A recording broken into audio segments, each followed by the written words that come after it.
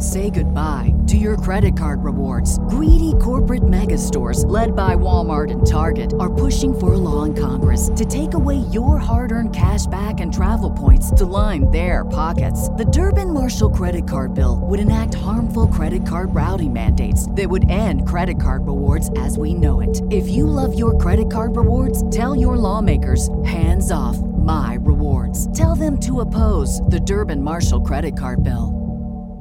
And then comes over and gets a towel and says, I need to wipe off all these future babies.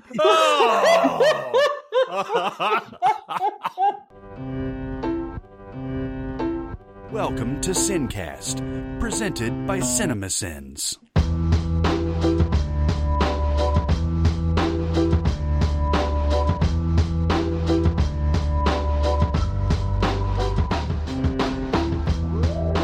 All right, everybody, welcome to the Sincast. This is Chris Atkinson from CinemaSins, joined as always by the voice of CinemaSins, Jeremy Scott.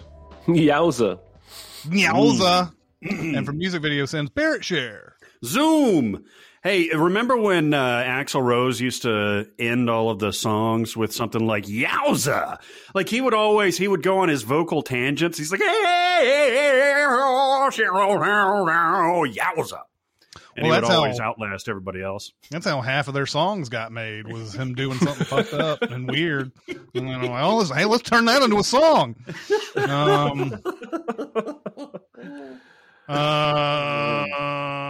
You guys got good and pissed off about something lately? I feel like I'm taking crazy pills! I'm as mad as hell! You've never seen me very upset. You can. I was only going out of obligation because Barrett pointed at me, but then I realized he might as well have been pointing at you. Because... I was pointing at anybody. Yeah. Past few weeks, I've been doing more Uber Eats than normal. And part of it is because I'm very tired of what I prepare for myself every day. Another part of it is just supporting restaurants and supporting the people out there who are, delivering food to us and everything. And so I started doing it, and I like the service pretty well.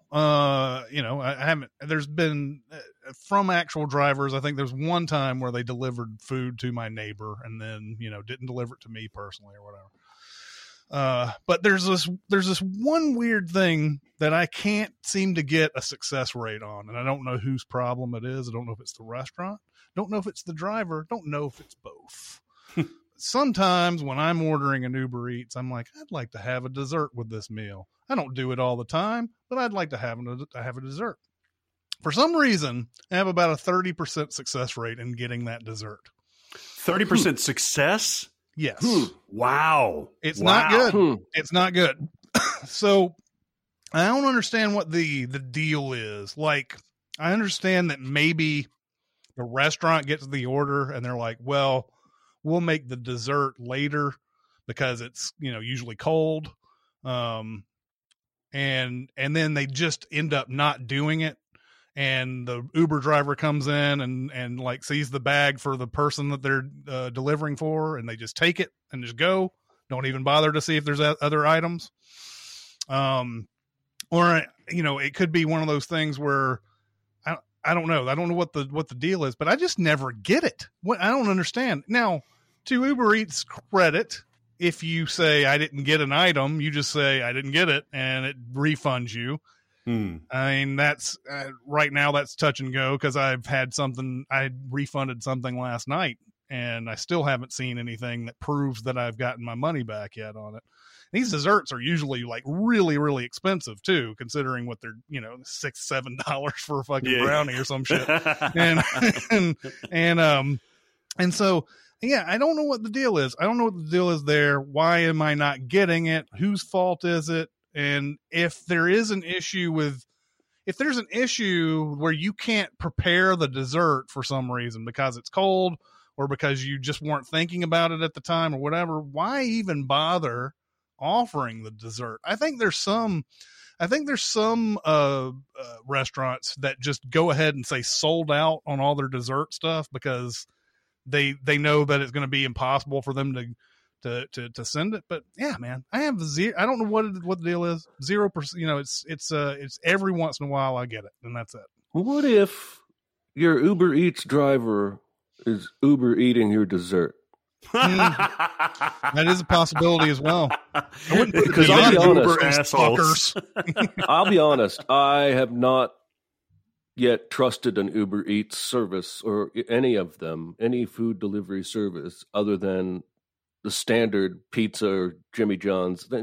Because those, I think I've said this before, because those people are employees of the food maker. So if something is wrong, I can go to the food maker, Domino's, and say, hey, your driver fucked up my pizza. Whereas if it's Uber Eats, I always feel like I could go to Uber Eats and say, well, I didn't get my pizza or it's fucked up. But then is it the driver's fault or did the pizza place fuck it up? And I just feel like there's too many variables there. Yeah, And also for maybe sure. they eat your stuff. Yeah, for sure. There's definitely too many cooks in the kitchen when it comes to getting you your food. There's no doubt about that. You really think they're eating your shit? No, nobody's eating their shit. No, I don't think that. But No, I'm talking to Jeremy. I think the worst in people. I've seen one too many of those viral, I'm sure, exception to the rule things of like, there was one of like a dude leaning out a window in New York, and down in the alley, there was an Uber Eats driver who was literally taking bites out of every dish and then putting the packages back together. Yeah, see? Oh, I'm sure that's the exception to the rule. I mean it, but I'm too terrified. I don't trust people. And but also, your story reminded me of something. Back when you and I were working at Hollywood 27, I lived over in Antioch, and I used to eat very bad food, and I used to eat fast food, and I used to go to Arby's. And yeah, listen, everyone who sells French fries should sell cheese dipping sauce for those French fries. They do it at Culver's, and they do it at Arby's. Only every time I would go through the drive-thru and order, 2 sandwiches of curly fries and a cheese dipping sauce, I'd get home and I wouldn't get the fucking cheese dipping sauce. Yeah. And so I called, after the third time this happened, I called and talked to the manager. And he was like, I'm really sorry. If you come on down here, I'll give you, your entire meal, again with the cheese sauce. And I was like, I appreciate that. But I don't want to drive all the way back down to you. I already made that trip. If you're going to put a price tag next to an item on your menu board and I order it, it ought to be in the bag. It's not something that you should forget, like ketchup or something, right? Like charge me money for it. And ever since then, after that, I always got the cheese. I feel like the message was received, and he went and put a sticky note somewhere and said, don't forget the cheese sauce. And, sometimes I might have been a little angrier than I should have been, but Jesus. You know what you did? You changed the world. The word hero is thrown out there a little too much. Yeah. But, sometimes you got to call it what it is. That's right. I'm sure there are other people that went through there after me who ordered it and got their cheese sauce and they never knew who to thank. It me. But I mean, yes, I totally understand Jeremy's reticence to use services like these, because exactly what he's talking about. At the same time, I ain't not right now going to go to a restaurant and just, I could, but I'm not going to go to a restaurant and pick up an order or anything like that for now. I mean, in a couple weeks I might, but it's just one of those things. And I just recently started this. I've probably done it now. It's probably been a month, but like, spaced. It started off slow, and then it was, I started doing it a lot recently. But it comes down to the point where you're just like, all right, I won't order dessert anymore. I understand. I get that you can't do it for some reason. There's something that's a mental block somewhere in this whole thing. So. Anyway, yeah, it's nothing that I'm like super angry about. I just want to know, why is it so hard to get those? So my knowledge of the restaurant industry is basically limited to food programming and a few buddies of mine that are chefs or food service operators. But if I recall, like there is a sequence to firing the dishes, and dessert, of course, is always last. And I think it probably is exactly what you mentioned. Like they make the main or they make the appetizer first. Everything hot and ready to go is packaged, and then either they forget later on the ticket because they're used to firing it at a certain point in the meal for each table, or it could be that they just pick it up and get it off before they actually fire it. Yeah, but that is interesting. I'd never really thought about that because I don't typically get desserts, but it should be over 30%. Yeah, I mean, and the other reason that it's not the best type of service to use is there are so many service fees and so many different little additional costs that they throw in there. And I tip well. It's just that they throw in that, $1.49 for a service fee, and then there's a delivery fee if they're busy. There's all sorts of little things that they throw in that, let's face it, the delivery fee is a bunch of bullshit that tries to dissuade you from actually using their service, because they're like, there's some restaurants that are, or it may not be the restaurant, it's Uber that's making this delivery fee the price. Like there's some that are like $14.95 for a delivery fee or something like that. And I'm like, you're basically saying don't go to this restaurant, right? Yeah, no kidding. That's a whole extra meal. Nobody's going to pay that. So you're basically just saying, and don't go here. There so many restaurants now, at least in my area, are doing these quick takeout racks, right? And my wife and I will do like Jersey Mike's probably once a week. And they had a table just inside the door, got all the bags with the names and the receipts. And there are 3 or 4 places that do this. Jersey Mike's is just one example. And we tip well because we understand the risk they're taking by going to work every day. But I was asking my wife yesterday, do you think they know us? Like, you think they see our name every week? And I'm sure we tip more than the average person. Do you think we're like digital regulars at Jersey Mike's? Like, they don't know what we look like, but they know our names, and like they make our sandwiches extra good or something. I don't know. I guarantee that was interesting. Because particularly Jersey Mike's, they have usually like a pretty close knit. Like I always see the same people working there every time I go over there, and it used to piss me off because they would want to chat every time I went in there, because I also go in about once a week, and I'm like, dude, I'm here for a sandwich. I don't need to know about the Seahawks or like how your grandmother's doing. I hope she's doing well. There's a guy who's a big Seahawks fan. There was one thing that upset me about Jersey Mike's. I used to go to the one that was close to Hollywood 27 all the time. Oh yeah. And I used to get this one sandwich, and I would get them to put it on the grill and heat it up and everything. I guess it was ostensibly a cold sandwich that I would get on and they'd put it on the the grill. There was one day I walked in and I was like, and I could have put it on the grill, and they said, "Oh no, we can't do that anymore." Fuck. And I was like, why? Why can't you do it anymore? And they said something. I guess they're trying to imply that it fucks their ovens up, or it fucks something up, or something like that. And I was like, okay, I guess I just won't come here anymore. That particular sandwich, you want what you want. And that it being grilled that way was always like the big selling point for that. Even though the sandwich itself is good cold, it's so much better hot. And and it's like, well, you can't. Why would you have an edict like that where the customer, isn't right ever? Like, oh well, it fucks up or what? It doesn't. Yeah, like, man, at Jersey Mike's at my old house, that was not a happy place, by the way. No one working there was happy, and my wife likes to get cucumbers and green onion or green pepper on the sandwich. Now they have that. It's just not on display at the station. You can see where they make your sandwich. It's over in the case with the meat. But almost every time I would ask for it, the worker would be like, and then walk over to the cold, like, oh, I made you take 3 extra steps, you selfish bastard. Don't put it in the case and offer it if you're not going to give it to me. Come on, people. This has turned into like all food related. Down.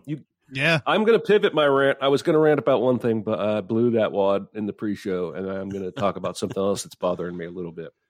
And I'm going to say outright, the guy in question here is no hero. All right. So it when the Masters starts every year, they used to have Gary Player and Jack Nicklaus and Arnold Palmer would all tee off ceremonially. They're all old. The ball doesn't go very far. It's not about that. It's a ceremony thing. The Masters is all about ceremony. And lately they've been having, I think Arnold Palmer died, right? Yep. He did. Yeah. And so Lee Elder, who was the first black member of the Masters or of Augusta National, has been taking his place. And he this year is too old to even swing. He was in a wheelchair and he stood up while the chairman of the Masters read a nice little thing about Lee Elder and his ceremonial tee shot, which was metaphorical. And in one of the shots, Gary Player's son holds up a sleeve of golf balls like this, about breast level. And it's apparently a company he's affiliated with, Encore Golf Balls or something. And the headlines for a few days that I saw, I'm a very big fan of golf, if you haven't figured out. I watch a lot of fucking golf. The headlines were all, did Gary Player's son try to do viral marketing with the golf ball sleeve? That was the headline, and I saw it in several places. This morning, the headline is, Gary Player's son has been banished from Augusta National for life. Now, this is not a good person. All right. This is a guy who 2 years ago was busted for a scam where he was trying to take money from people, claiming he had housing for them during the Masters tournament. But he didn't. I haven't dove into that. I'm just saying, even his brother came out today and said, this dude's embarrassing to our family. The timing is not good, right? When we're honoring the first black member of Augusta National, that is not the time to hold up a sleeve of golf balls and advertise. I get it. I just want to point out the entire fucking tournament is populated with people who are advertising with their hats and their balls and their clubs and their bags and their shirts, and we have no problem with it. So there's a little hypocrisy here. Even in the ceremony, even in the big finish, Matsuyama's wearing a Srixon hat. And I guarantee you that company's executives were overjoyed how much screen time their logo got in a very commercial dollars and cents kind of way. And I just think, I've been to the Masters. I think the ceremonial stuff is awesome, and it largely makes for a cool event.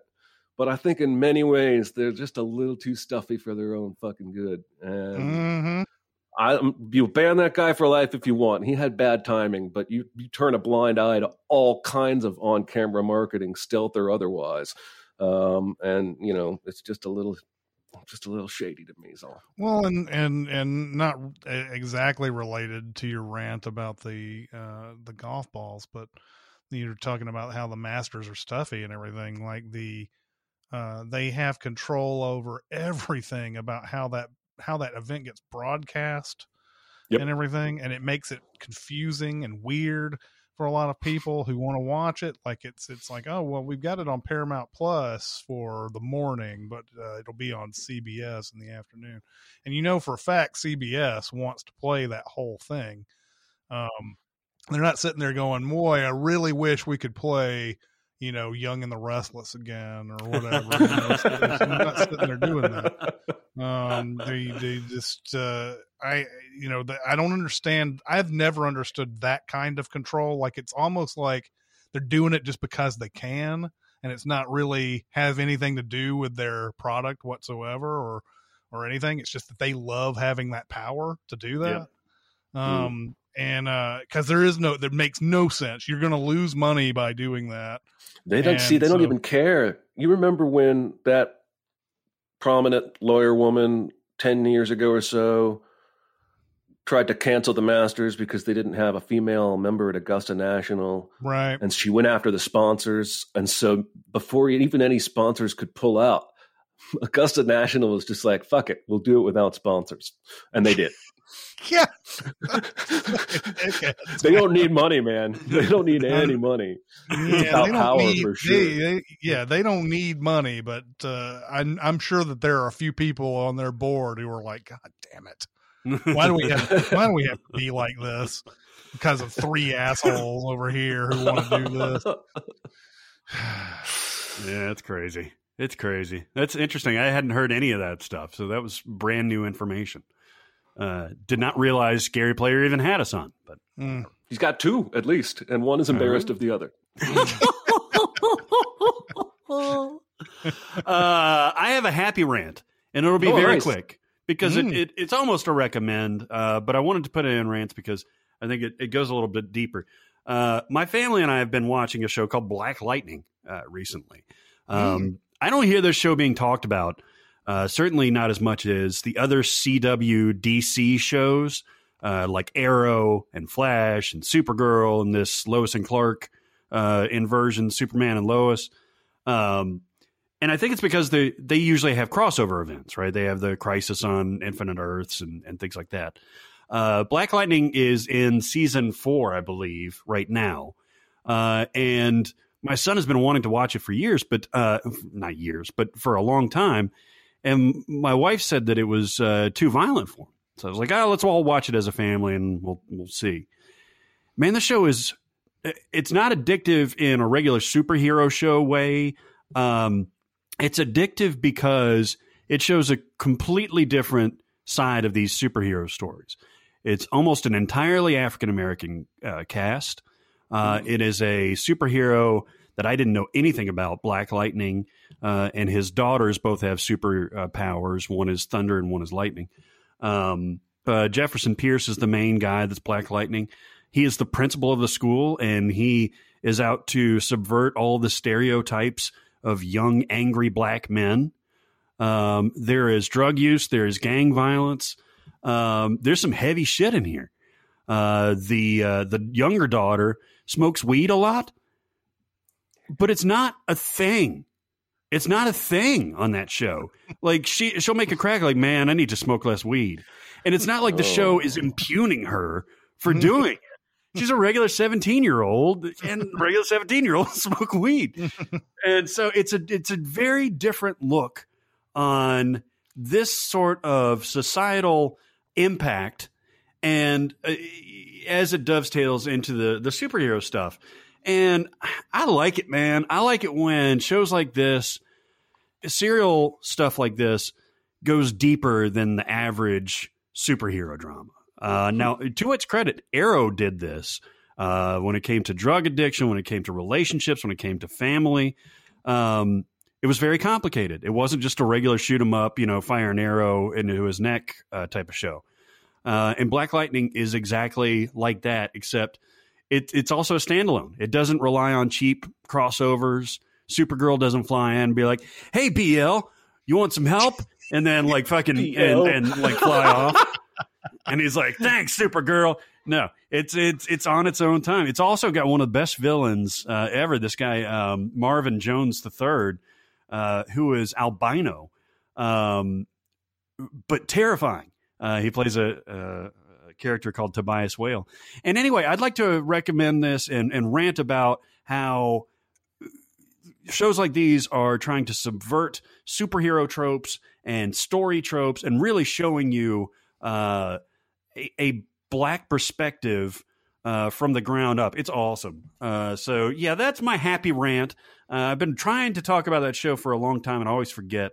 But we're still watching it, man. It's on Netflix and then CW airing live. So good stuff. All right. Awesome. Right on.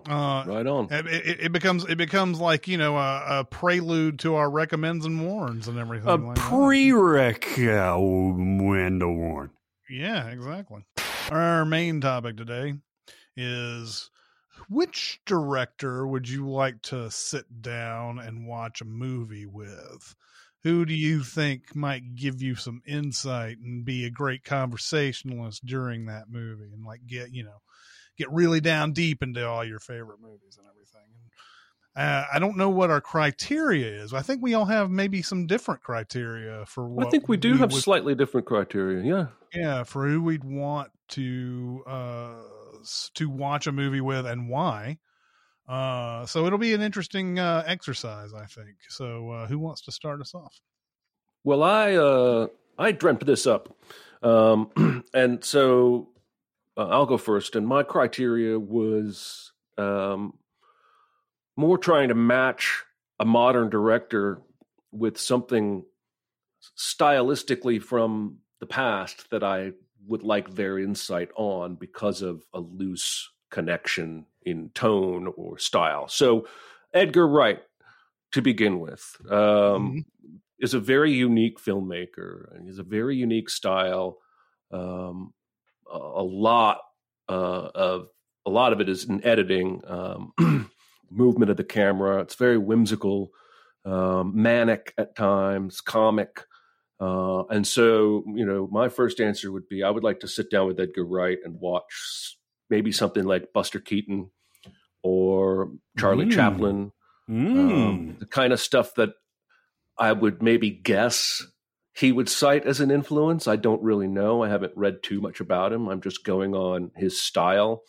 And I feel like even if it's not something that was an influence, I would like to hear his input.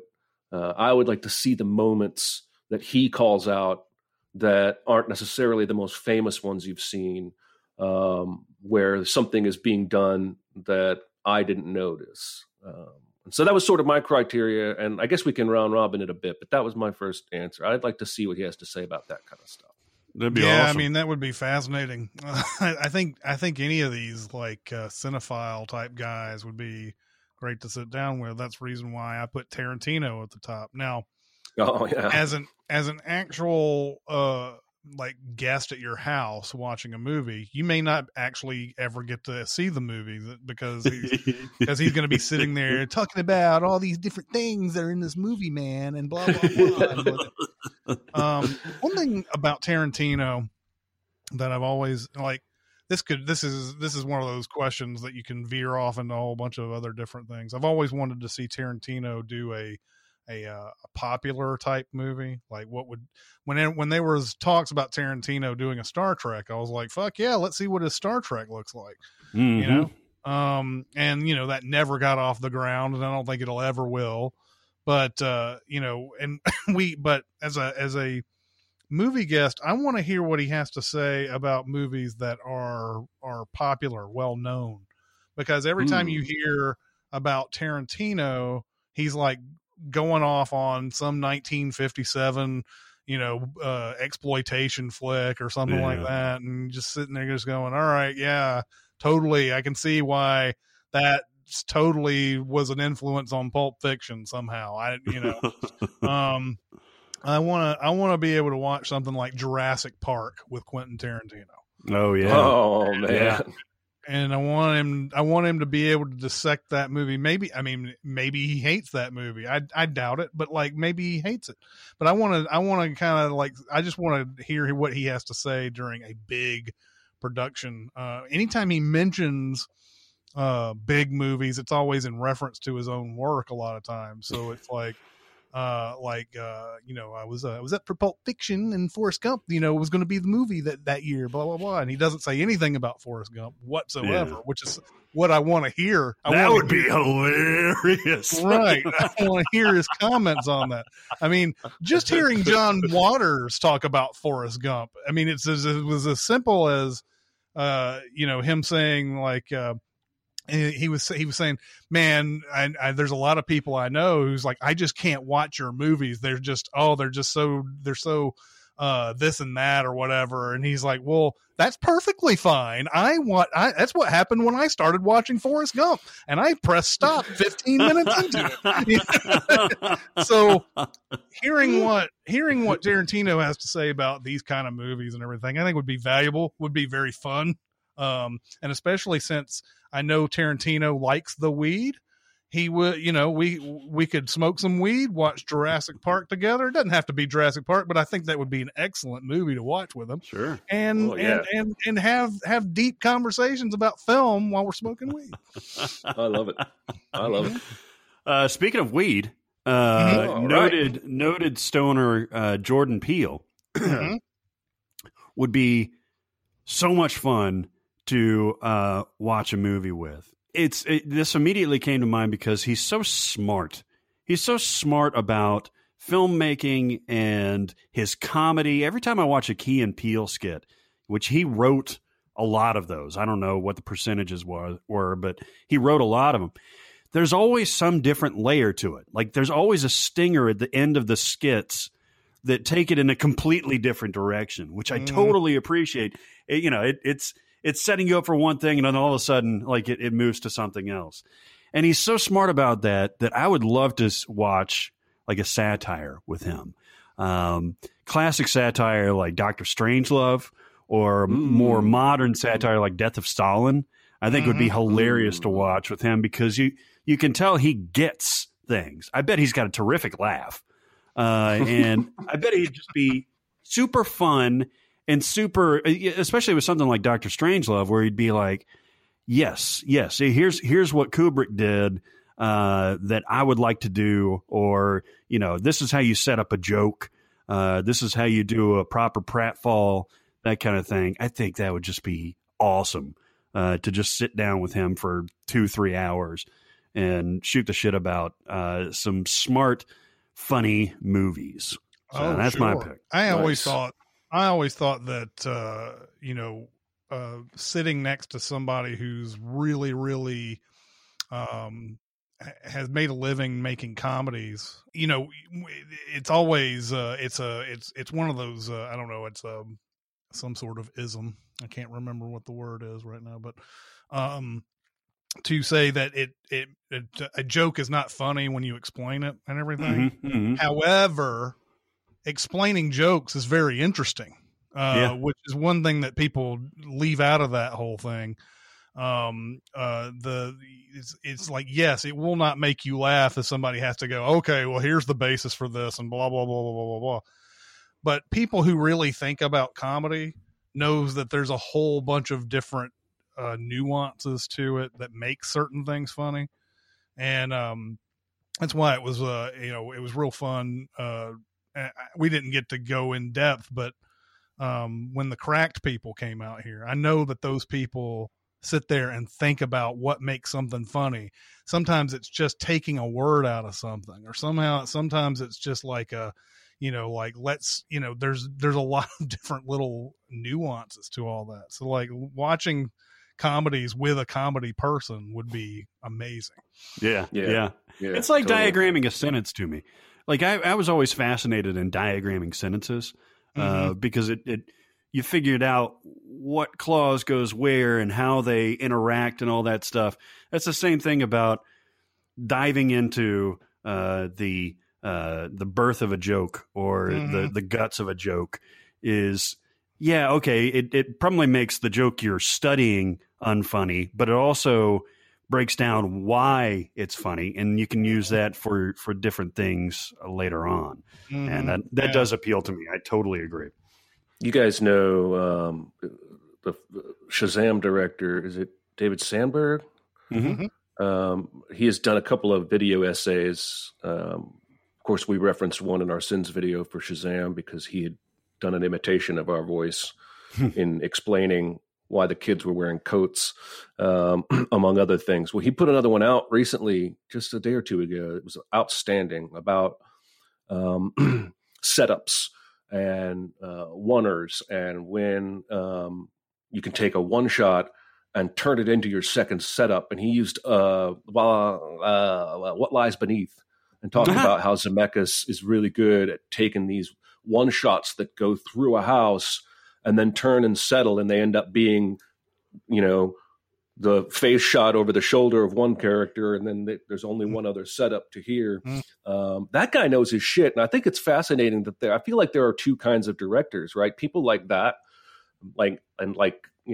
people who are diagramming the sentence, so to speak, when they're directing. I'm going to put this here because of this reason and this reason, and it's going to look good because of this. And then I feel like there's another subset of directors who are like, I'm going to put the camera here because that's where I want it.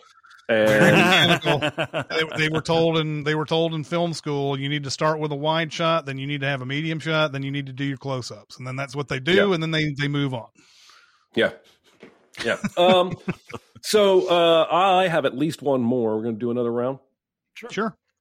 I am choosing David Ayer. Now, he is most recently known for Suicide Squad and Bright, which were not very well received. Yeah. Prior to that, he directed, in this order, Harsh Times, which is a Christian Bale movie I really like, Street Kings, which has Neo in it. Which is the same movie. End of Watch. And then a movie called Sabotage, and then Fury, that Brad Pitt, Shia LaBeouf tank movie. He directed that? Yes, and he also wrote Training Day, Dark Blue, and SWAT. So I feel like his lane is gritty cop crime stuff, right? For the most part, that's where even Suicide Squad and Bright even could be classified in that genre. And so I want to sit down and watch something that is from that genre before his time. So my first thoughts, not going too far back, was Copland. And then I thought if we go back further, maybe Bad Lieutenant or maybe even French Connection would be something that would be interesting to get. That'd be crazy. I just feel like, he's drawn to these morally, gray or dark cop hero characters and that world and what that does to being what that does to a person being a cop and where every day your life is on the line. At least in End of Watch it felt that way. So I would like to see a movie like, I think maybe The French Connection would be the pick ultimately, and to see what, again, I think I have my own cliche favorite moments or insights. I want to hear what somebody with knowledge and experience in making movies, has to say about the moments I overlook in something like The French Connection. That's true, but also it would be awesome to hear his feedback on the car chase, how to position the cameras and how to get the angles, how fast to go in the car, that kind of thing. That would be fucking dope. Well, and especially since they didn't have any permits to do that scene, they just did it. Man, and you could throw the Dirty Harry movies in there. It would definitely be fun to pick his brain on all of those for sure, and see which ones were the ones that really got him into that sort of this is what I want to do when I make movies too. Have you guys ever seen I think it's basically a long commercial that Martin Scorsese did in 2007 called The Key to Reserva, where he is emulating a Hitchcock film. I would recommend this, by the way. I'm sure you can just find it online, no problem. The Key to Reserva. It starts off with him talking to somebody who I think is supposed to be a film historian or something like that. And he's like, this is some long lost script that Hitchcock wanted to do, and we're going to do it here. And it ends up just being a big long commercial for I think it's wine or something like that. However, Scorsese goes through this thing and has a lot of it is shot like a Hitchcock movie all the way through. Very well imagined and everything, and it's got all sorts of inside jokes and things to other Hitchcock movies throughout the thing.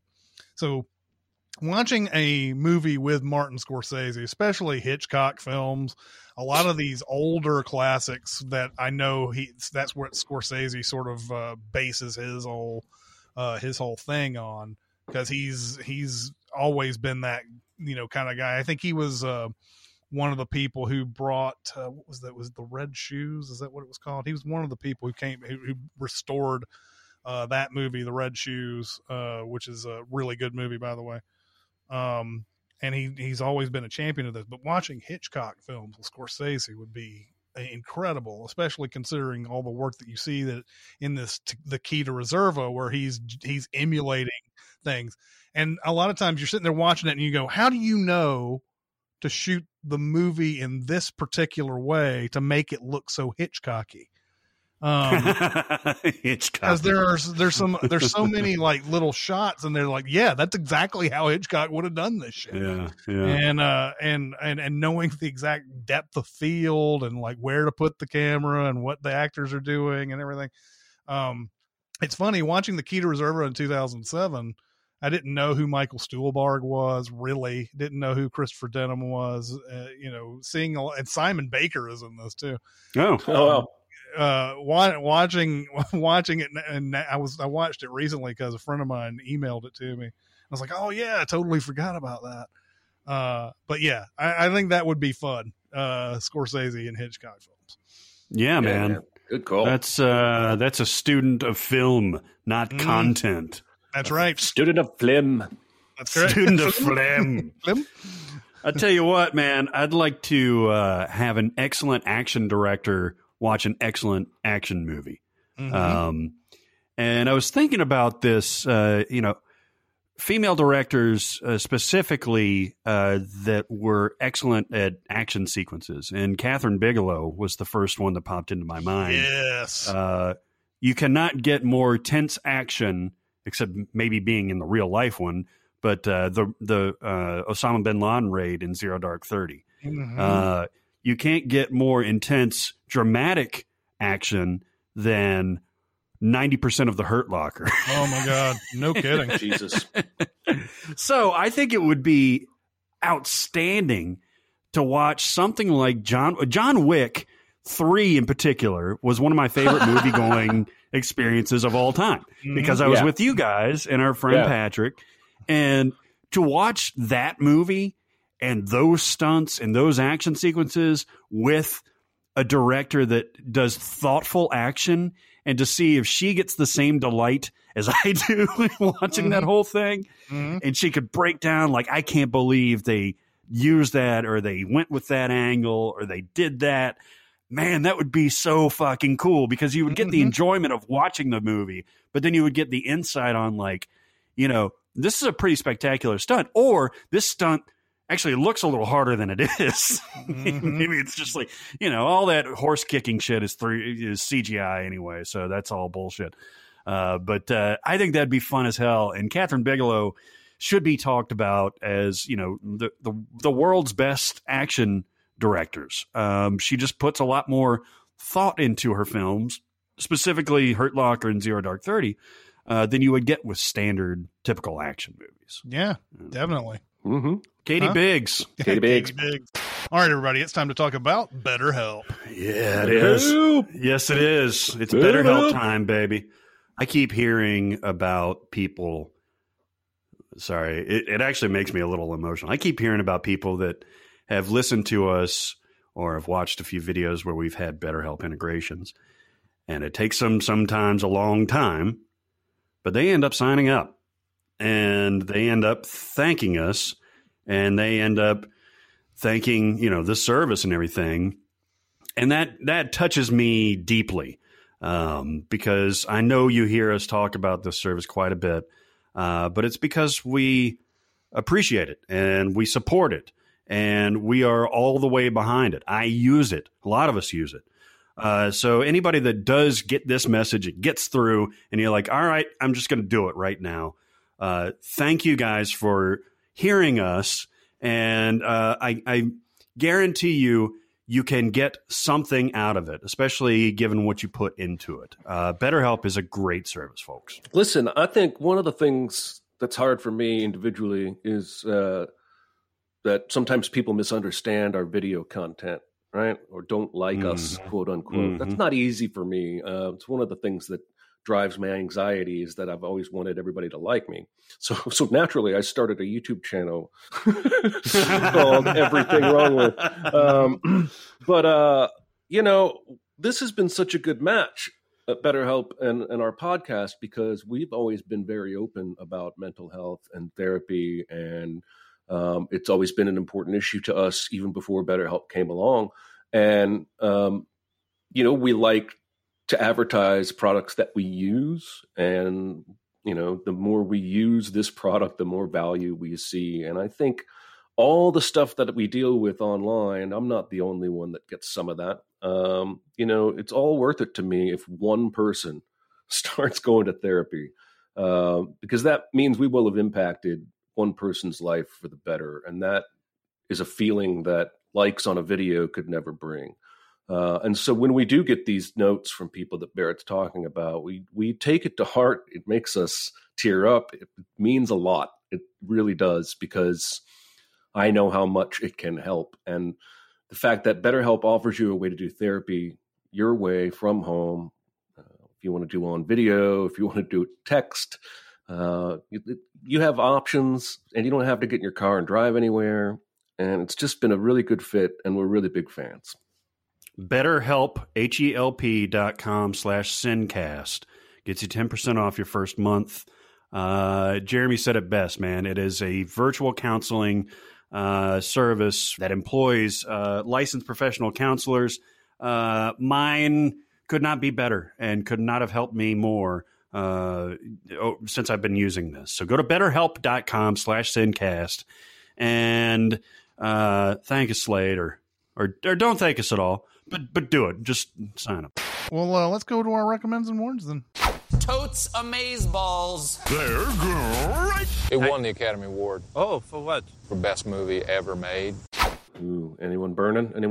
I'm gonna go ahead and warn a movie that Jeremy a couple of nights ago brought up. Oh no! Yes, the movie is called Endings Beginnings. And it's one of those, typical, Jeremy.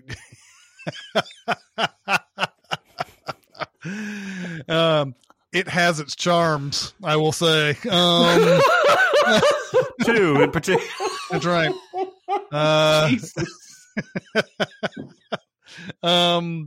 No, it's a typical, Jeremy movie that he somehow, some way saw this movie, like found it. I don't know how. It's on HBO Max.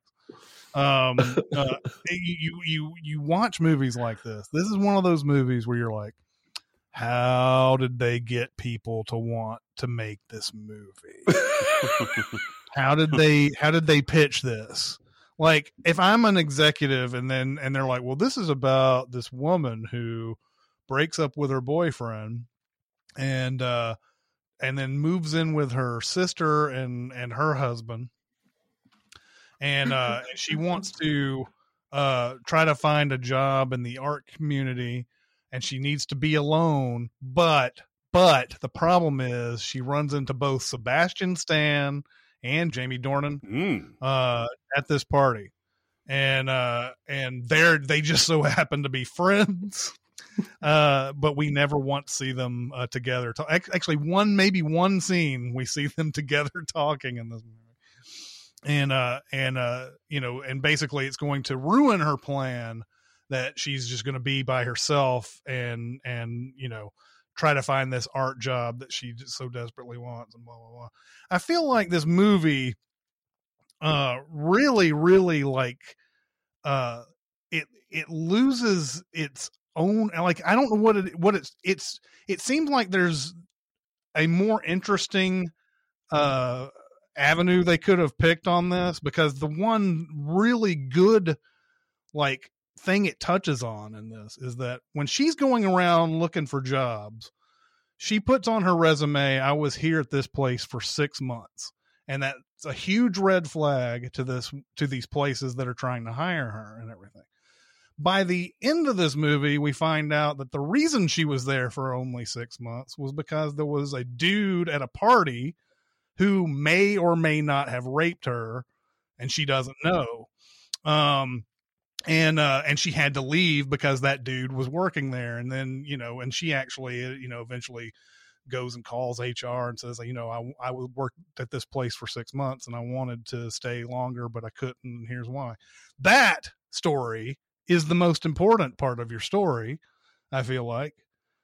Instead, they made it about, okay, well, I'll fuck Sebastian Stan, and oh no, wait, I'll fuck Jamie Dornan now, and who's my real boy, who's my boyfriend out of this and all that. And there's even, and since this is a Jeremy movie, I'll go ahead and just spoil the whole thing. Awesome. She ends up getting pregnant and not knowing which guy it is. Yeah. And there's a whole sort of like, there's a whole like story about, should she have an abortion or whatever?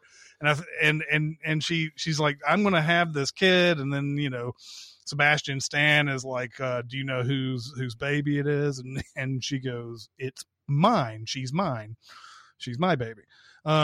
Which is a cool line, but like, it seems like it's lost the plot. Like, I don't feel like this is the story that they should have pursued in this whole thing. If they wanted to make an erotic drama, I don't know if it made it to that really. Like, it's, you know what I mean? Like, it's got nudity in it, but it's not, I don't know. There's a scene. This may get cut out. This may get cut out. This is so fucking sickening to me. Jamie Dorner, after like just pile driving her in the bed, you can see that he makes a concerted effort to pull out. And he goes, I'm sorry about that. And then comes over and gets a towel and says, I need to wipe off all these future babies.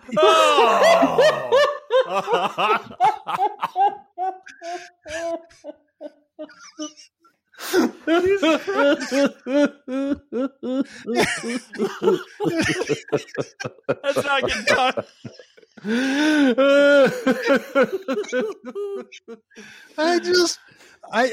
It feels like to me that there was a real story here, but they didn't know where to go with that, which to me, I felt like that was the most important thing, was the reason why she left her older boyfriend, her boyfriend that she broke up with, the reason why she left him, the reason why she tried to move, the reason why she did all this stuff. Like, that seems like to be the more important detail in this. That romance thing just doesn't make, it's not devastating that she's dating both of them at the same time. There's nothing to it where you're like, oh my God, she's really like, this is bad for their friendship, because you don't give a shit about their friendship. It doesn't matter which guy she's with at any time, because it's like, neither of them are good, really. Again, how does this movie get made? That's the thing I want to know. I want to know what the pitch is that a studio goes, yes, this is what we will make, because this is going to do wonders for us for some reason. Like, there's so many movies out there, so many interesting movies out there that don't get made because it's not certain, it doesn't check certain boxes. How does this movie check the boxes? That's what I want to know. That the movies that do get made, that they somehow checked some sort of boxes. Like, it's gotta be like who, again, we go back to this whole thing. Some person had an idea and had a friend who's a producer, and a producer was like, do you think we could maybe conjure up $10 million for this movie? Yeah, sure. Fuck it. I don't care. Who cares? $10 million. Is this new? Yeah, 2019, I think, is when it came out. So I thank Jeremy for the heads up about this movie. And I ended up watching it, because I had trouble sleeping the other night. So I was just like, all right, I'll just go ahead and watch this bullshit. That's what was going through my head the whole time. I was like, how did this movie get made? Oh my God. Jeremy, be honest. Did you watch the entire thing? I'm sure I did, but I wasn't all there. You've seen it 3 times. I'm sure it was on the TV for its duration, but I was doing other shit too here on the computer. So. I see. Say goodbye to your credit card rewards. Greedy corporate mega stores, led by Walmart and Target, are pushing for a law in Congress to take away your hard-earned cash back and travel points to line their pockets. The Durbin-Marshall credit card bill would enact harmful credit card routing mandates that would end credit card rewards as we know it. If you love your credit card rewards, tell your lawmakers, hands off my rewards. Tell them to oppose the Durbin-Marshall credit card bill. I've got a Recca Warn that I'll make brief because it's a fairly old movie. It's a 2003 movie.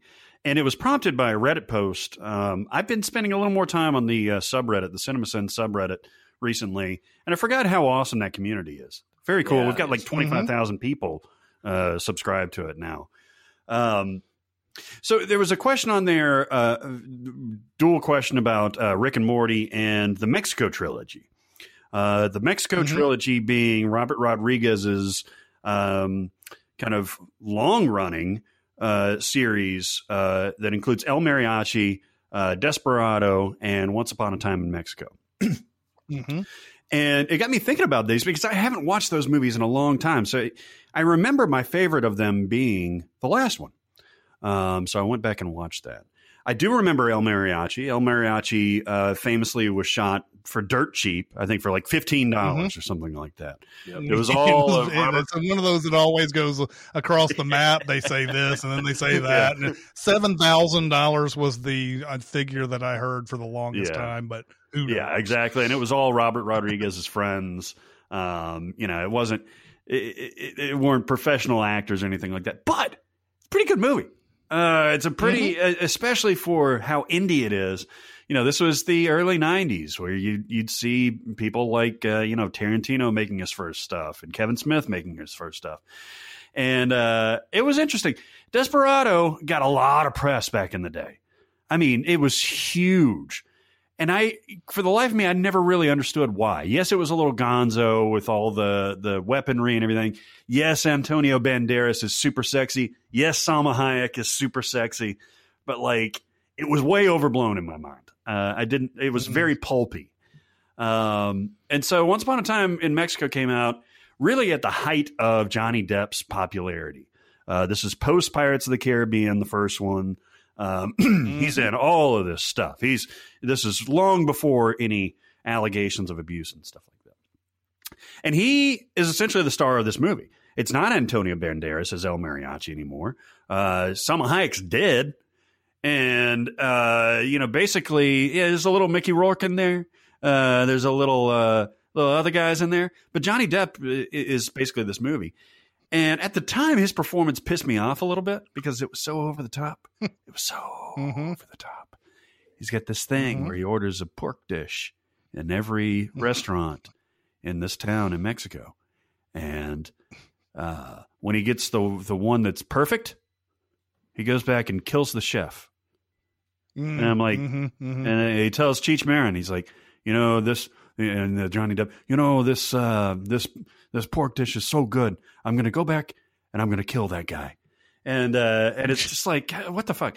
And he's a CIA agent, and it's just all over. Well, and there's that over the top line. I think it's to Danny Trejo where he's like, "Are you a Mexican or a Mexican?" That's right. Yes. But going back and kind of being more removed from the performance of the day, because as we've seen, Johnny Depp's performances have gotten even more bizarre over the years, especially Tim Burton stuff. It's a fun movie. It's not great if you watch it through the Planet Terror lens, another Robert Rodriguez film that was in the Grindhouse double feature, and you take it for what it is, you'll enjoy it a lot more. Don't go in expecting Sergio Leone or that kind of thing, because it ain't that. Even though I think he's trying to do the good, the bad, and the ugly. It's a little overcomplicated. It's a little pulpy, but it is fun. It is fun. So I would recommend it. Warn it. It's fun. It's fun. I remember. So I saw Desperado first. even though Me I too. have read about El Mariachi. And when I watched El Mariachi, I remember thinking, oh, it's the same movie. Yeah, well, it's like Evil Dead and Evil Dead 2, right? Yeah, and I only saw that the once. I think I saw Desperado again once, and I know I saw Once Upon a Time at least once. But I, like you, I haven't gone back to him in forever. I don't know that I will, but I'm intrigued to at least see a few minutes of this Johnny Depp performance, just because of how you talked about it. It's fascinating, and again, when you go back to it, having seen Depp just kind of like go really weird over the last few years, it seems muted in comparison. It seems charming in comparison. And I have to say, I am not a huge Robert Rodriguez fan. I like more about like what he's trying to do than I actually like what he does. It's almost like Justin Timberlake for me. Like I don't love his music, but I love everything about him. But this is probably my favorite movie from him. Maybe From Dusk Till Dawn. I'm trying to think. From Dusk Till Dawn. I'm trying to think if there's a movie aside from Dusk Till Dawn that I really, really like. Do you like the Spy Kids? I mean, No. the first Spy Kids is okay, I guess. I didn't like the other two. What? And what? I sneezed and said they're terrible. Sorry. Yeah. I should be less subtle. And you know, you have Alita Battle Angel, which is okay. Oh, that is good. Yeah. I don't like Sin City at all. I never saw the Machete full length. Those are feature. fun. Yeah. Alita, that was good. I'll pick that one. Yeah. And he did The Faculty, which I haven't seen in forever. I loved it when it came out, though. It's the same movie as Teaching Mrs. Tingle and Disturbing Behavior and like every late 90s movie. But this one has a synthetic street drug inside of hollowed out ink pens, and I think that makes it totally different. Is that where they're aliens? Yeah. They're aliens, right? Yeah, well, they're like body snatcher aliens, yeah. Exactly what Barrett was saying. It's just like all those other fucking movies. Yeah, that came out at that time.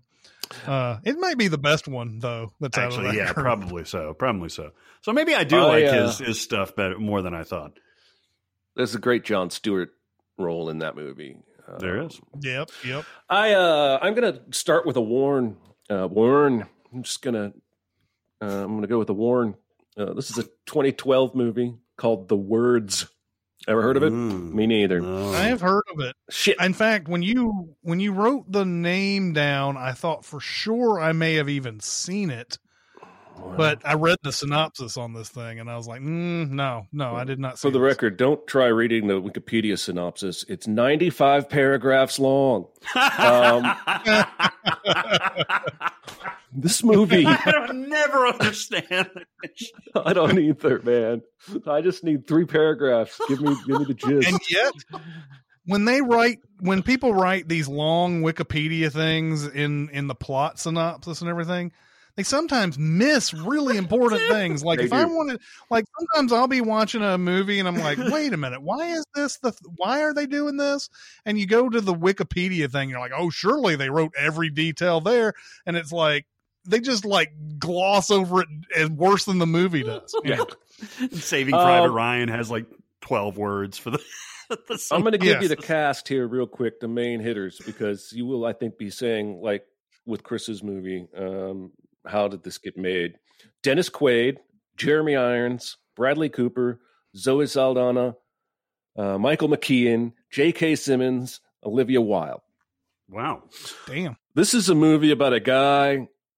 Okay, I'm just going to give you the plot. This movie's boring and sucky, and I watched out of pure, unadulterated, morbid curiosity. It opens with Dennis Quaid reading to a lecture hall from his own book, a bestseller. All right? But as he reads, it switches to Bradley Cooper, who is playing the character in this book. All right? There's really no reason for this narrative structure except for the stupid ending, which I'll ruin. Nice. So Bradley Cooper is a struggling writer, and he gets a job at a publishing house so that he can, pitch books, but he's like a mail clerk. But apparently that's a thing in the movie that people do. You get a job on the lowest end of the totem pole at a publishing house if you're a writer, and eventually you can slip your manuscript to somebody. Seems like long odds to me, and maybe a good way to lose your job, but apparently this is how it's done. But he keeps getting rejected every time he submits his stuff because he's no good. He's literally, I'm assuming, just a terrible writer, but he tortures himself over his writing. So he marries his girlfriend, Zoe Saldana, and they go on their honeymoon to Paris. And they happen to love antiquing in Paris, as one does. So they end up in this antique store, and he picks up, I swear to God, the scene cuts to them inside the store, and he picks up an old leather briefcase, and she walks up and says, "I'm buying it for you." I'm like, what the fuck is happening? So they go back home, and he's hating himself for being a shitty writer, and as one does, goes digging through this briefcase. Maybe there's a secret compartment behind the fold. There's a whole manuscript of a book in there that somebody wrote and left there and never published. And it's an awesome book. It's amazing. And so what does Bradley Cooper decide to do? He decides to type this book up word for word on his computer just to feel what it's like to write a bestseller. Okay. By retyping. He's literally just typing something somebody else wrote because he thinks, and this is an important plot point, because he wants to feel what it's like to write something good, even though he's not writing. It makes no fucking sense at all. So he files it away and goes back to his shitty life delivering mail and getting rejected. Only one day, his wife goes snooping on the laptop. And what does she find? A book. She knows he's been writing. He's never shown her anything. She's going to read it because that's what you do. She, of course, loves it because it's an awesome book. And then she pushes her husband, Bradley Cooper, "You have to submit this. You have to submit this. You have to submit this." And Bradley Cooper, being a fame whore, decides to submit it as his own book. And, of course, the publishers love it. They want to publish it ASAP, and it goes on to be a bestseller. And he's a famous writer now. And one day he's on a bench at the park, and Jeremy Irons sits down, and through one of the longest scenes in the history of cinema. Has he met Jeremy Irons at this point, or No. is Jeremy Irons? No. Well, we have, the viewer has. Jeremy Irons sits down. The viewer has, because Jeremy Irons plays both the writer of the original book and plays the flashback of the character in the original book when Bradley Cooper is reading it. So we've met him that way, but Bradley Cooper has not. And in one of the longest scenes in history, he says, basically, I'm going to tell you a story about a guy who wrote an awesome book and the pissant who's found it and published it as his own. And Bradley Cooper's like, "Oh, no, now I'm going to be tortured for 30 minutes of the movie because I have guilt." It's like Limitless, only with limits. And he eventually gets so tortured, he tells his wife, and Jeremy Irons just wants to punish him. He doesn't want credit. He doesn't want money. He won't let Bradley Cooper do anything for him. He just wants to punish him for his soul. And the story is that Jeremy Irons, when he was younger in the war, met and married a French lady in Paris, and they had a kid, but their kid died. And that caused them to break up. And then he wrote this beautiful book. And when she read it after he sent it to her, she was so moved, she decided to get back together with him and took the train to meet him. And they reunited, and she left the fucking briefcase on the train, and it was gone forever. Gone forever, I tells you. Gone forever. Finally, Bradley Cooper tells his publisher, I didn't write this book. Of course, the publisher's worried about a lawsuit. He finally convinces Jeremy Irons to help him, work together to try and reprint the book with his name on it, get him credit, what have you. Jeremy Irons dies. Remember Dennis Quaid? Yeah, I remember. So Dennis Quaid is then basically confronted by Olivia Wilde, who's in the audience. And she's like, "I think your book is true. and you stole it from some other old guy who actually wrote it. And they never really say yes or no. The end. Don't waste your time, people. Yeah. It's interesting. This movie on the IMDb, and I know ratings are, a thing that we can't quite condense into, well, is this a good movie or not? But 75,000 votes on this movie. It's got a 7.0, so people do like this. You know what? I've seen this. Oh, no. Oh, yeah? No. As you were describing this plot and the actors, I was like, I've totally seen this movie. And I watched it with my wife probably a couple of years ago. And I felt the same way. It's just so long and boring. It's a 24 on Rotten Tomatoes. So just, take that. Yeah, that's IMDb such a weird score. discrepancy. Like, that's such a weird discrepancy. Yeah. Like, even the audience didn't like it when it came out. I don't know. There's just a lot of Audience attractive score. people in there, between Olivia Wilde and Bradley Cooper and Zoe Saldana. Well, and to Jeremy Irons. just sort of go a long way to saying that this movie might not be good. Barrett just said it was so long, and it's an hour and 42. Oh, God. Well, I'll tell you what. I am terrible about judging those because I felt like Once Upon a Time in Mexico was fucking long, but it's just over 100 minutes. I'm like, Jesus Christ. Sometimes movies are like that, Yep. man. So even enjoyable movies, sometimes you're like, God, this is taking forever. And then some movies are 3 hours, and you're just like, whoa, where did the time go? How long was So, The Words again? hour and 42. Jesus not long. Christ. Yeah, it's not long at all. With credits, it's probably an hour and 36. I tell you what, no, you're absolutely right about that scene in particular. That one where Jeremy Irons sits next to him and just decides to torture him. And You're legitimately going, is he ever going to tell him who he is? God damn, this is taking forever. All right. I'm going to recommend a very, very, very light documentary called The Last Blockbuster. I don't know if you guys have seen I it or haven't. I not. want to, though. I'm all about this kind of stuff.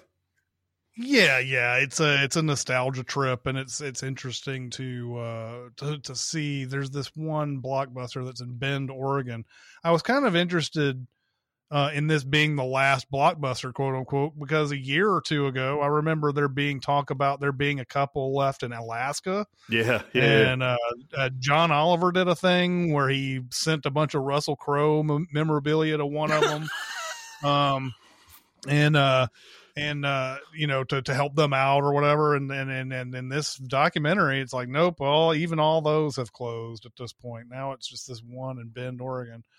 And it goes through the history of Blockbuster, how it started, what decisions they had to make at the time. And there's a bit of an argument as to whether Blockbuster really did start going out of business because they weren't doing Netflix things or trying to compete with Netflix, or if it was just because of a lot of other financial things that were happening around that time. I think some of the people who worked in the corporate Blockbuster seemed to blame the financial crisis in 2009 for all this, and or 2008, I guess. But it's really focused on this one store in Bend, Oregon, and it shows the people who worked there. It's this one woman who's basically like worked at this one Blockbuster for 15 to 20 years or something like that. I don't know how long it's been, maybe longer, maybe 25. There's people who still, come out and rent videos. It's a weird thing to think about in this day and age. There's people who, but of course, now that that this one store has become such a media darling, there's people coming from all over to this one Blockbuster. But it's a lot of celebrities and everything talking about what they used to do with with their trips to Blockbuster, and how they would plan a date night and how they would do this and that, talking to workers and all the things that they would do when they were working in a Blockbuster. You got Kevin Smith in here. You got Joseph Gordon-Levitt's in here. Not Joseph Gordon-Levitt. It's not him. Shane West. Devin Sawa.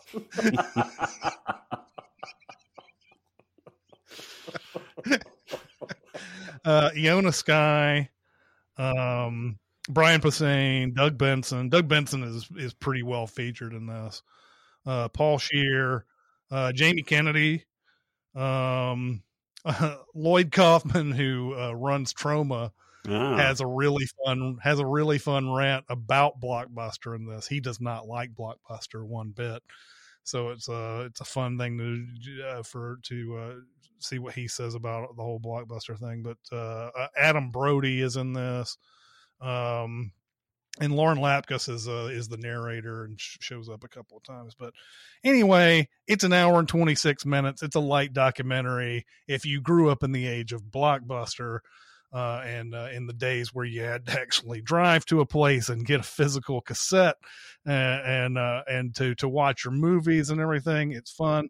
I think some people go a little too goddamn overboard about their nostalgia about these video cassettes, though. There's one guy he's like, oh, it was so fun to close that case and hear that snap and everything. And it's like, okay, look, we've gone too far. Yeah. We've gone too far with this nostalgia when we're talking about how great it was. Like when I had an orgasm closing the case of my video cassette, like, because we all know that didn't happen. So, anyway, it's good. I would recommend it. I worked at Blockbuster for a while. How long did you work there? Yeah. I worked at 3 different ones. In college, I worked at the one in Kankakee, Illinois, for roughly 8 days. The second time I tried to switch with somebody else so I could go to a concert, I was fired. Unceremoniously, because I didn't care enough about the job, even though it was fucking Counting Crows, man. I had to go. And then after college, Mr. Jones and me. I worked at a Blockbuster down in Fort Oglethorpe, Georgia, which is near Chattanooga. And there was a guy there who had a scam that he would break PlayStations, and then the company would have to order a new one because we rented out PlayStations. And for whatever reason at the time, the policy was throw that broken shit out in the dumpster. And then he would go collect all the broken PlayStations from the dumpster and take them to the local guy, Fix-It Man electronics shop, and say, make me a whole working PlayStation out of all these parts. It's quite the scam. He did it 3 times. And then I went to Inglewood in East Nashville. When I first moved there, before I worked at Hollywood 27, I worked at that Blockbuster for probably 6 months. Nice. Doing only appropriate things in that Blockbuster. I was by then I was assistant manager. So, I had keys to places. I had 2 diametrically opposite experiences at my local Blockbuster in Green Hills. The first one was where my older cousin was working there, and he would give me all my shit for free. I'd just get up there, and he'd just like, thank you, sir, and basically, go along your way, which was awesome because I could, I was underage. And at that time, Blockbuster was pretty hard on carding you for rated R movies, which is fucked up to me now. But, it was the case then. So I could get whatever the fuck I wanted. Obviously, they didn't have any porno, but you could get close. You could get Flesh Gordon or something like that out of there. And then, so he left. I keep going back to my local Blockbuster. I'm 16, something like that. Can't rent rated R movies. So I borrowed my buddy's account. And sometimes I didn't have his card on me. So they could look it up and that kind of thing. They're like, what's the last name? And it just happened to be his last name was Schaefer-Knocker. Nice. And so they were like, can you spell it? And I was like, no. I don't know. This is supposed to be my last name. I should be able to rattle this shit off in no time. And I butchered it. I was like S7Q3, something like that. And they're like, that's so awesome. That's so you've seen that Simpsons, right, Barrett? The one where Homer is he's sent a package to Mr. Burns that he doesn't want him to see. And so he goes to the post office and dresses up, puts the mustache on and a top hat and shit like that. And like he goes, "Hello." Yeah. Yeah. He's like, "Hello. I believe you have a package for me. It's under Mr. Burns." He goes, okay, Mr. Burns, what's your first name?" "I don't know."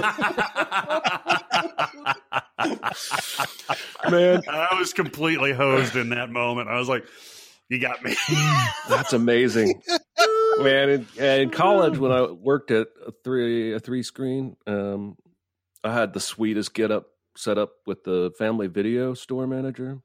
Family Video is a Blockbuster competitor that was in many ways superior. We didn't jerk each other off. No. I would give him free movies at the theater and he would give me free rentals at the video store. And that was a win-win, baby. And and they had porn, right? I don't know. I wasn't renting that at that point. Family Video? I think they did. I was going to a Christian university. I wasn't trying to I would have watched it, but no, this was like the, I'm just saying, Josh and I would rent movies every week. We'd get 3 movies every weekend for free and then just binge. Almost always bad movies. Like, let's find the first movie Ben Affleck's ever been in. And we found it. It's awful. Isn't it School Ties? Maybe that's the first one he was ever in. I think it was called Glory Days with a Z. Oh, shit. That sounds right. Wow. Let's see. That may not have been his first. 1995. I'm right about the title. Hey, French Stewart is in this. This movie was awful. A lot of people are in that. He's in Field of Dreams, uncredited. Wow. Yeah, it's not his first because like stuff like that. And then he was apparently in School Ties before that. Dazed and Confused. And he was a child actor. He was in a movie in 1981. Huh. Yeah, this is the same year he made Mallrats. So. But anyway, that was one of the movies we rented that we were like, that was terrible. Let's do it again. All right, everybody, it's time to talk about Clear VPN. Clear VPN, folks. Okay, I'm going to be honest with you. I've never used a VPN before. I knew what it was, but I never took advantage of what a VPN is because I just kind of do my normal internet stuff. So I downloaded Clear VPN, CLEAR VPN, and it's got this wonderful interface to it. It's got this thing that comes up, and it's got shortcuts to different things. So you go to a VPN, which essentially kind of puts you in a different place virtually. And it's got little shortcuts where you can watch Oscar movies. You can watch Netflix and other streaming services from different countries, which has different content available.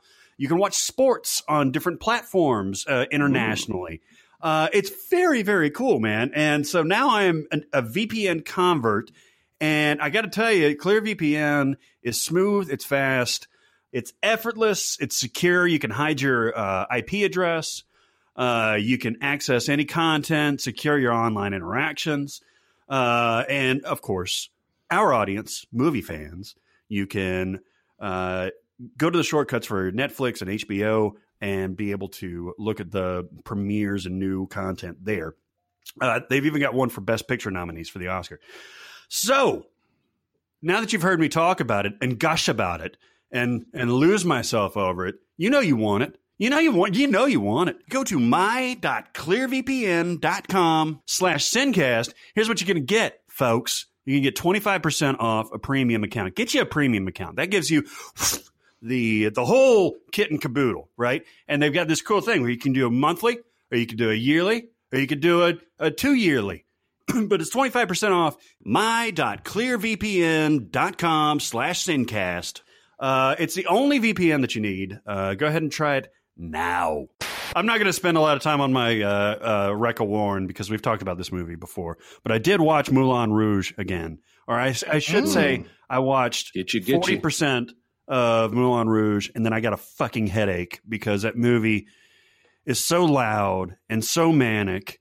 I cannot take it. I can't. He's not wrong. Take it. I can't. Not wrong. I can't. Baz Luhrmann is just not my kind of guy. All right. I think The Great Gatsby is my favorite movie from him. Oh, you take that. And that's saying something. I can't take Romeo plus Juliet. I can't take Moulin Rouge. I just can't do it. I said Wreck-A Warren because there is something. He's definitely just said, I'm going to fucking go for it. And I respect that, but I can't hang. I can't hang with that, man. It's like taking meth and then snorting some Adderall off a hooker's ass or something. It's just too much. It's too much. Does it have to be off the hooker's ass? Absolutely. Oddly, I know exactly what that feels like. Oh, shit. Anyway. I may be in the minority here because I love this movie. And I know what you're talking about because it is one of those crazily edited, especially super lavish and yelly type movies. Baz Luhrmann really liked him some John Leguizamo for some reason. And Leguizamo is one of those performers who will just go all out for you, and even as annoying as it gets, he'll do that. I mean, he plays that, Toulouse-Lautrec, whatever, and it's just, but it just keeps. He does a lot of like hyper editing and everything like that. But I've always really liked this movie, and I haven't seen it probably in a couple of years, maybe 2 or 3 years now. But every time I pick it back up, I get right back into it. It's one of those movies, that it can do no wrong now. Every time I watch it, I'm like, yep, I like this scene. I like this scene. I like this scene. I like all that stuff. So my wife came in yesterday and Talented Mr. Ripley was on. And whenever we order food, I mute the TV and then we focus on the computer when we place an order. And she walked in and she goes, "You watch this movie a lot." And I said, every time I see this movie on the guide, I stop and watch it. Every fucking time. It's just become one of those movies for me. I understand. All right, I'm going to make a recommend because I'm very rarely lately been full-throated in a positive direction. And this is not a new movie. And I've even talked about and praised this movie before, but I watched it again recently and I can't say enough good things about it. It is 2011's Warrior with Joel Edgerton, Tom Hardy, and Nick Nolte as the primary, and Frank Grillo's in there a lot too. This is directed by Gavin O'Connor, who may be a name you don't recognize, but he has now directed 2 of the best sports movies of all time with Warrior and Miracle, the hockey film with interesting. Kurt Russell. He also directed The Accountant with Ben Affleck.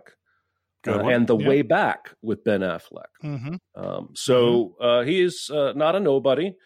And Warrior is about mixed martial arts and 2 brothers from completely different points in their lives, both dealing with trauma from childhood in different ways. And both end up contestants. Both have completely different fighting styles. And I'll be honest, and please don't take offense at this. I could give a rat's ass about mixed martial arts in general. I could give a rat's ass about boxing. I have a good friend who's really into both, and so I've seen plenty of both. But I don't care. I don't care about it, and you're not going to reel me into your movie by making it about mixed martial arts. What reeled me into this movie was somebody, I think it was Dicer or Chris, saying, "No, that's an A+. You should watch it." And so I did. I don't really want to spoil too much of the plot, even though it's a 10-year-old movie, because I really think the journey of each brother is kind of the point. And you don't have that amazing ending in the ring if you don't sort of go on their journeys with them. But suffice to say, their father was an asshole, Nick Nolte, when they were kids. One of them left, the other one didn't. Neither one of them had it really great being apart from each other.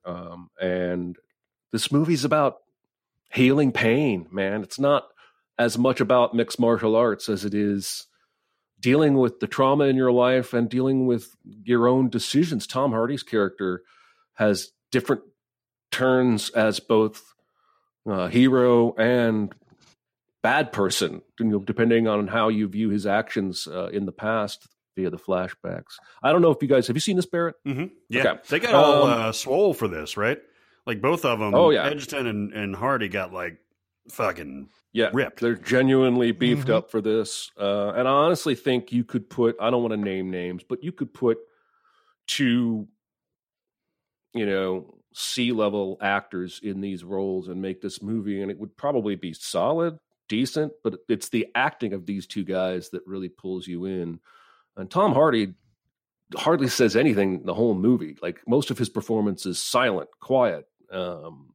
Anyway, I can't say enough about it. I really think everyone would dig it, and I hope you will watch it. I recommend 2 thumbs up.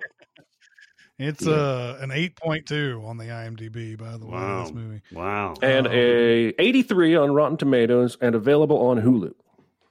Yeah, I haven't seen it since the Thursday night before it came out. Watching it at Hollywood 27. I need to rewatch it. But I do remember afterwards thinking, man, that was a fucking good movie right there. Yeah. What if they put Jai Courtney and the other guy that looks like Jai Courtney and Tom Hardy? The best. They should. I'll tell you what, who steals this movie in one scene is Kevin Dunn. He plays the principal at the school where Joel Edgerton works. And in the beginning of the movie, Joel Edgerton is doing underground mixed martial arts for extra money because he can't make enough as a teacher. And he gets found out and the school fires him. Kevin Dunn fires him. But by the end of the movie, Kevin Dunn is like the dad in That Thing You Do. He's come full circle and he's watching the fight on TV and he's jumping up and down and going, he did it! He did it! Oh my God, he did it! And it's heartwarming as fuck. To recap, Barrett warned Once Upon a Time in Mexico, the Robert Rodriguez movie. It's a part of his Mexico trilogy. He also warned Moulin Rouge. I piggybacked a recommend on Moulin Rouge. But, at this point, you either know about Moulin Rouge or you don't. You're an asshole. Jeremy warned The Words, a Bradley Cooper Thieves, Jeremy Irons book movie. And he recommended Warrior, really, really good movie that I need to rewatch myself. I warned Endings, Beginnings, Shailene Woodley. And Future Babies. Future Babies. Future Babies. She says it's creepy right after that. And I'm like, yeah, nobody ever would say that ever. Oh, Jesus. And I recommended the last blockbuster, the documentary about the last blockbuster video rental place in the entire United States in Bend, Oregon. I'm gonna watch that documentary about that. All right, let's start with this one. So questions. Question. I got something to say. I want the truth. I'm listening. I always admire when actors take a role that requires him or her to play a terrible person, particularly when the actor is asked to humanize that person. What is a movie role that you admire an actor for taking? This person's answer would be Michael Fassbender in 12 Years a Slave. God, that is a great example. He is a terrible character in that movie. For sure. Samuel L. Jackson in Django Unchained is one of those characters. I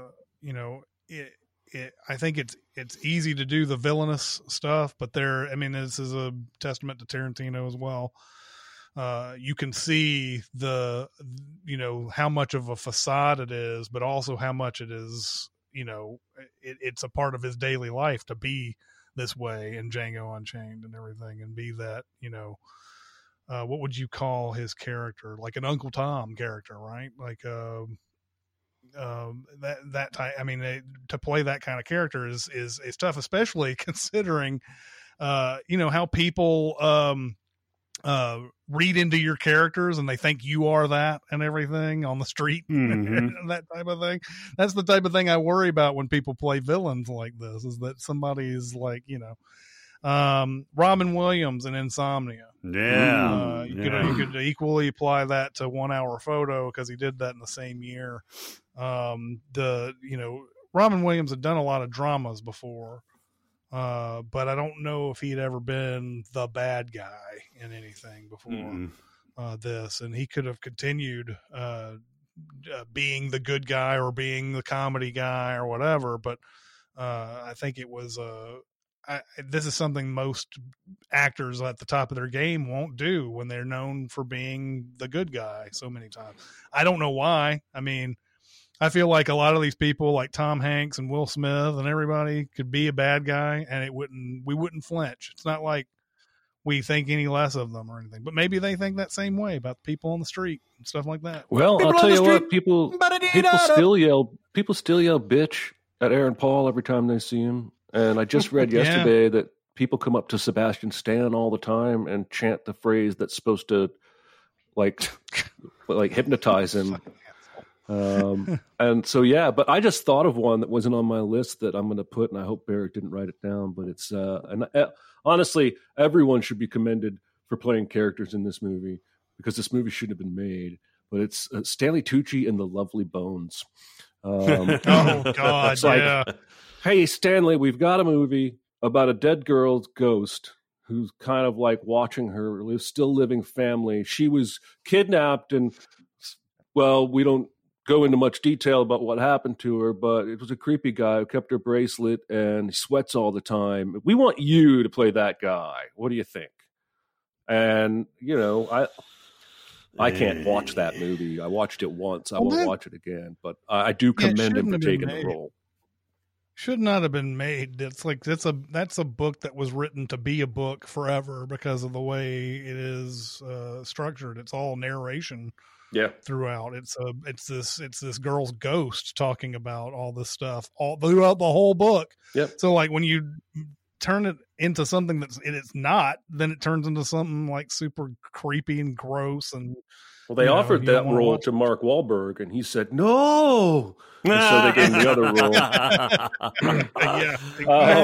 role. Another one I thought of is for a different reason is Steven Seagal in Executive Decision.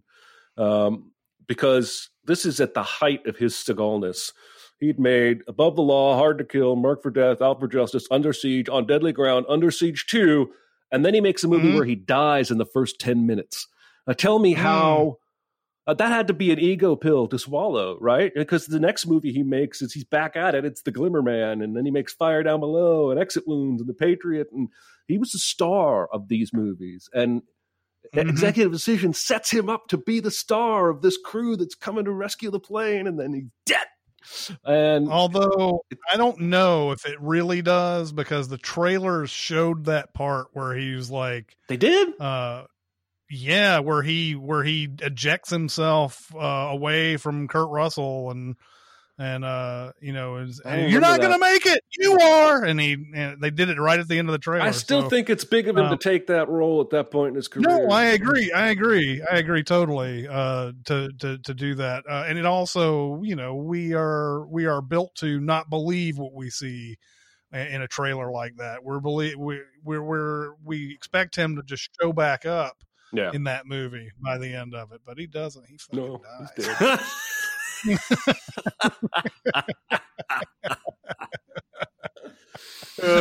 I'm going to piggyback on Django Unchained, and one of the most loathsome villains is Calvin Candy, Leo DiCaprio's character in Django Unchained.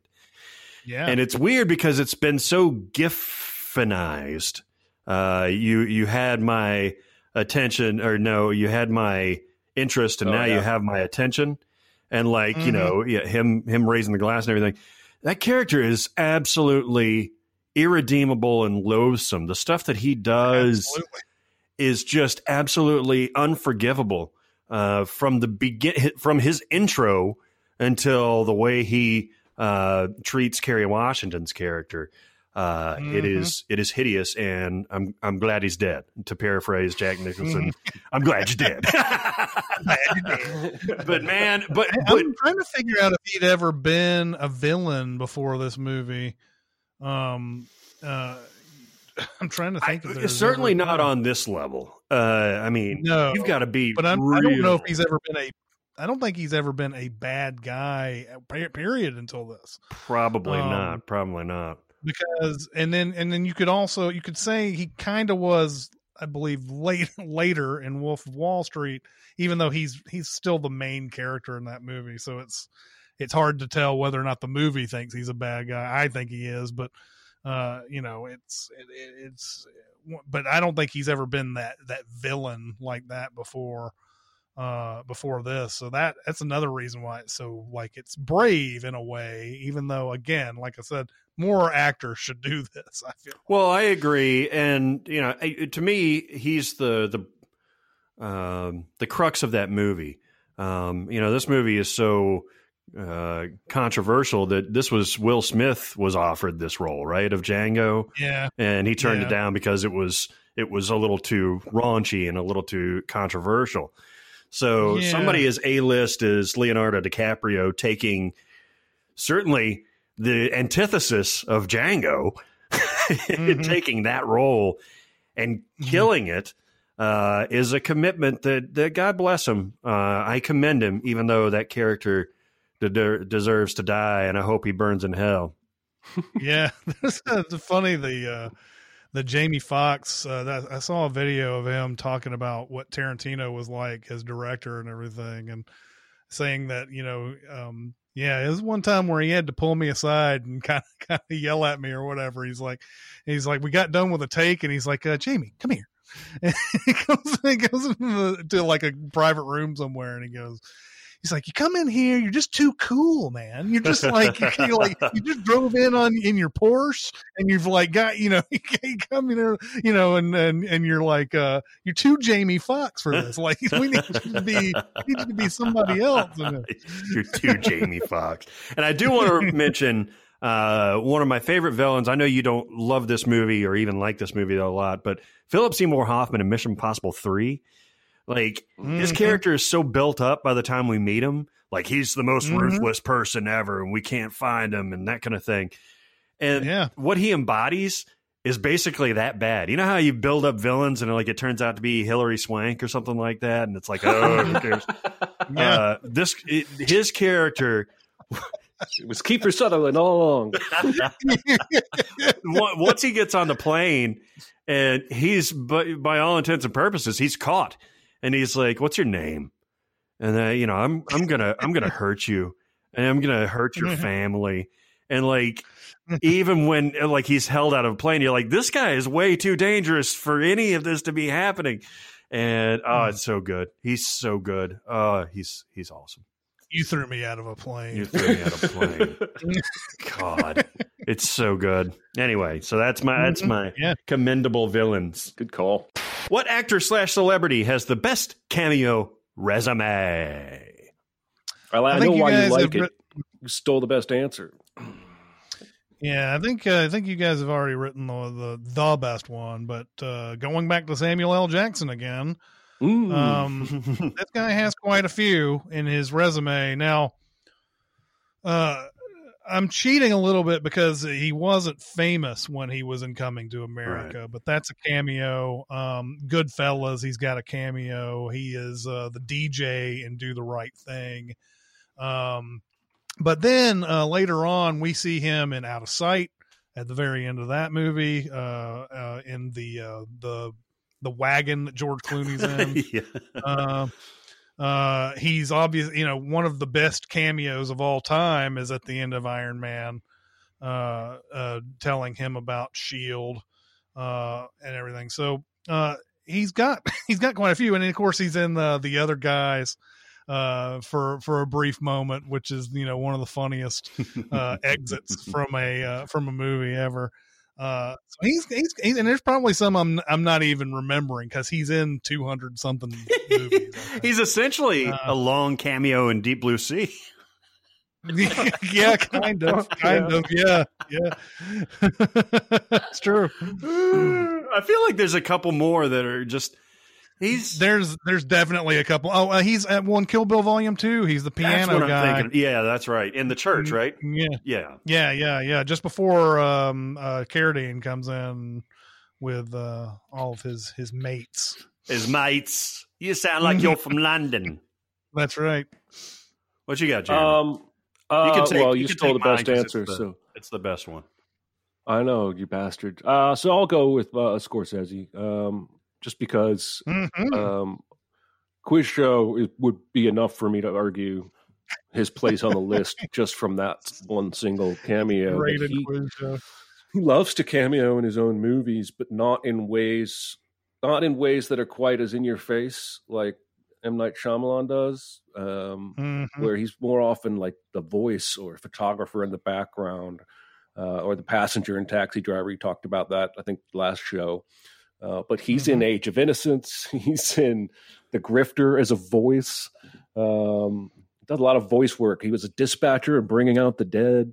And I think that's probably my preferred. I think Hitchcock did a lot of background cameos as well, whereas M. Night seems to write characters that have dialogue and don't necessarily belong in glass. Hitchcock would also try to get it out of the way in the first 5 minutes too. Oh, I didn't know that. Another big thing was he knew that people would start looking for the cameos, so he just started doing them in the first 5 minutes. And you're like, oh, there he is, and then you can watch the rest of the movie. Scorsese's also a cameo as himself in Entourage. Yeah, that's true. He calls Vinny. The Quiz Show one though, where he's playing the Geritol executive and everything is clearly his best all time appearance in a Taxi Driver is definitely that, but when he's like, "Ooh, what a grueling line of inquiry," and he tells the lawyer, like, "Hey," he tells his lawyers, "Would you please leave the room? Just take this and leave the room, please." And then he just goes and tells Rob Morrow, like, "Yeah, of course I knew all this shit was going on. That's an insult to even think that I wasn't." Mine is the best. Matt Damon. Okay. Euro Trip, Jersey Girl. He was also in Entourage.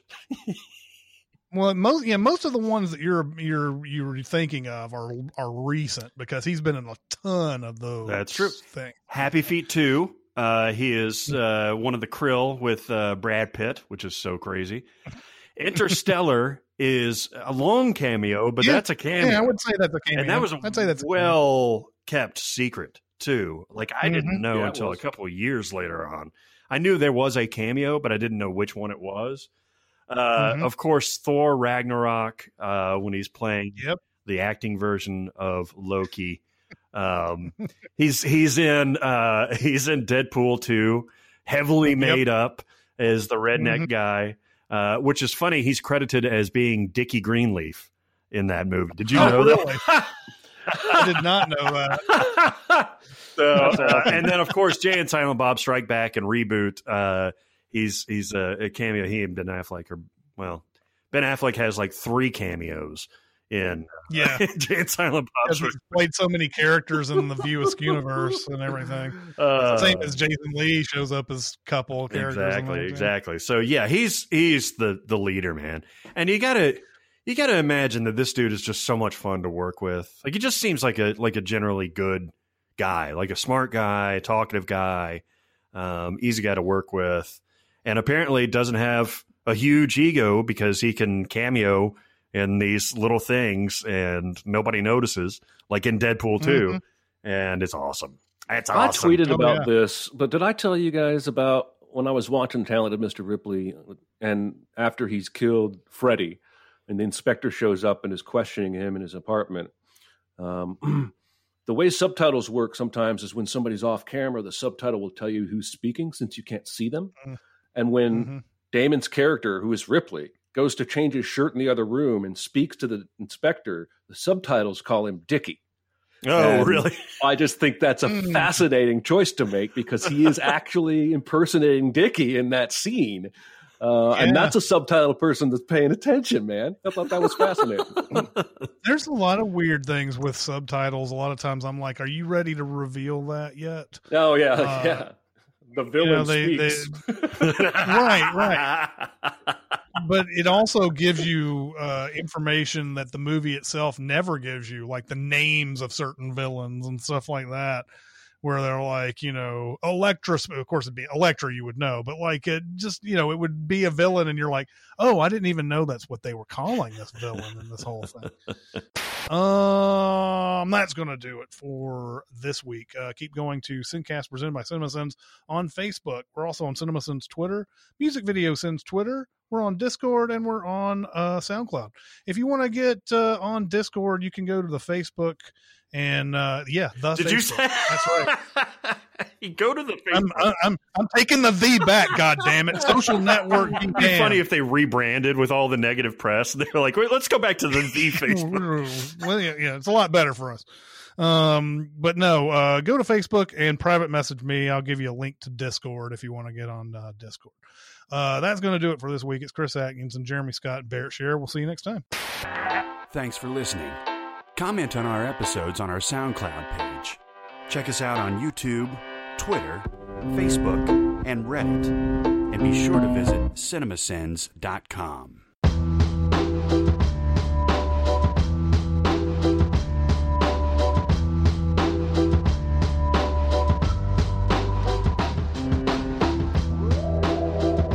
I feel like every time we're in this sort of group too. If we're not everything to everyone, then we're useless to them. If we don't have the exact 100% correct opinions in their in their opinion, then we've lost them in some way. And I don't know how to live like that. I mean, to me, I like generally give people chance after chance after chance after chance. And then if it's just a regular thing, then you start going, okay, well, I don't need this person in my life, but it shouldn't even get to that point though, because Steven's tweet wasn't even being super ignorant about anything at all. I mean, you may think he is because you've got all your knowledge and your experiences behind you, but all you have to do is say, oh, well, I think that it makes sense because blah, blah, blah. That's all you have to say. You don't have to say you're a piece of shit because you had this opinion. And people take these opinions way too seriously. People take an opinion that's like, I don't know how you can judge a person's content of character by a tweet. Like they make it seem like that's not only are they saying one thing, but there's a giant subtext of things that they're saying that's not even in there. At the absolute worst, that's an opportunity to say, oh, interesting. Here's how I saw it. Yeah. And there you go. That's all and you Twitter's have to just do. Never going to be that place. Yeah. That's all you have to do. That's all you have to do. There's absolutely no reason to go and search for flaws in people's character and think that they're a piece of shit because they said this one thing. Like, you really are walking a tightrope these days. Look, I think the whole fight against cancel culture and all that stuff has a lot of is being approached in bad faith in a lot of areas. But there are some things where you're sitting there going, my God, if I don't say just the right thing, then I'm going to lose hundreds of thousands of people. And with no, I had no idea that it was bad or that it was, Like Billie Eilish posted a doodle she drew in high school of boobs and posted it to Instagram and lost 100,000 followers in a day. It's so that doesn't make any sense at all. Why? Because you tell me. I'm just so saying, ridiculous. That's how unpredictable it is. Like, there's nothing. Okay, so if I look up Billie Eilish boobs, great, here we go. Jesus, Yep. Why don't you look up drawing instead of boob? Do you know how to Google? Let me help you. Why? I don't understand why that would. Maybe they're conservatives that liked her music and followed her, but are scared of boobs. No idea. God bless her. Those are great boobs. It's pretty ridiculous. What? Those are great boobs. Did you guys see the documentary on her? There's too many documentaries about famous people right now. I think it's on Apple TV, and I don't think I'm ever going to get Apple TV. Apple TV can suck me. I have not. I have not. I got it for. I think it was when we wanted to review Greyhound. Yeah. So I went ahead and got it. I mean, I looked at how much I pay for streaming, and it's like, okay, I pay a lot of shit for cable. Okay, I understand that you're adding this on top of that. I don't pay very much for streaming at all. Streaming is fucking nothing. Streaming's nothing. You know, I mean, it's per month. You put Apple in there and you put, Amazon and Netflix and Hulu and all that. It's like, he's right. I'm paying about $40-$50 for all that. Yeah. Not a big deal, but Apple TV, I would say it's not totally fuck this. Ted Lasso is a really good show. Yeah, that would be the tipping point for me, I think. And there's something about their interface. I think they play everything in like some beautiful 4K too. So like anytime I want to watch a movie, it looks better on that than it does on any other thing. I mean, Amazon, I guess, can do it too, but Amazon's gotten weird on my end, at least. Yeah, I don't know. Just everything looks better on that Apple TV. I don't know what's going on there. This is up the resolution or something. I don't know. Wasn't Apple behind that Will Smith movie that just pulled out of Georgia? Yes. Anton Fuqua and Apple. Oh, that's right. Yeah. And it looked like an interesting movie, actually. Mm-hmm. Yeah, fuck Georgia, man. I mean, fuck the politicians in Georgia, not fuck Georgia. Yeah. Get it inside me so that I can, get it inside me. And it's what is that movie where dude's like, I want you inside me? It's basketball. Basketball. That's right. Yeah. So, I mean, this is not nearly as important, but it reminds me of like Regal used to do things where they would be like, we want you to pull this trailer off of a movie. And you'd be just like, you're sitting there going, fucking why? That's a pain in the ass. Yeah. I mean, and when it was 35, it was a super pain in the ass to do that. Oh, really? Yeah. Like you had to snip. You'd have to find it. You'd have to find it in that big, huge. I mean, it's in the center, but you go in around the center and you got to go through the trailers and snap a splice. Find the other splice at the end and cut it, pull the trailer out, and then resplice the shit back. And you got to do that in a 27-plex. You got to do that 10 or 12 times. Oh, yeah. Fuck that, man. And it's not like you have great lighting or anything like that. So you're sitting there trying to look for it a bunch of times. You got to, and also when everything was written on a sheet, you didn't have a computer to go to find out where these trailers are. You have to go to each sheet and go, oh, I see that it's on this one or whatever. And sometimes people would fuck the sheet up and it wouldn't be in the place where it was supposed to be. All that. Right. I mean, it's just a fucking nonsense. And you sit there, Regal's like, yeah, we need you to pull this trailer off. Just tell us the goddamn reason. What is that going to do to anything if you tell us, oh, we had a disagreement with this company or we saw a dick in the trailer and we don't want anybody to see that? I mean, just tell me what the fuck it is. The old trailer dick. All right, everybody, welcome to the Sincast. This is Chris Atkinson from Cinema Sins, joined as always by the voice of Cinema. Oh, fuck me, that's been a while.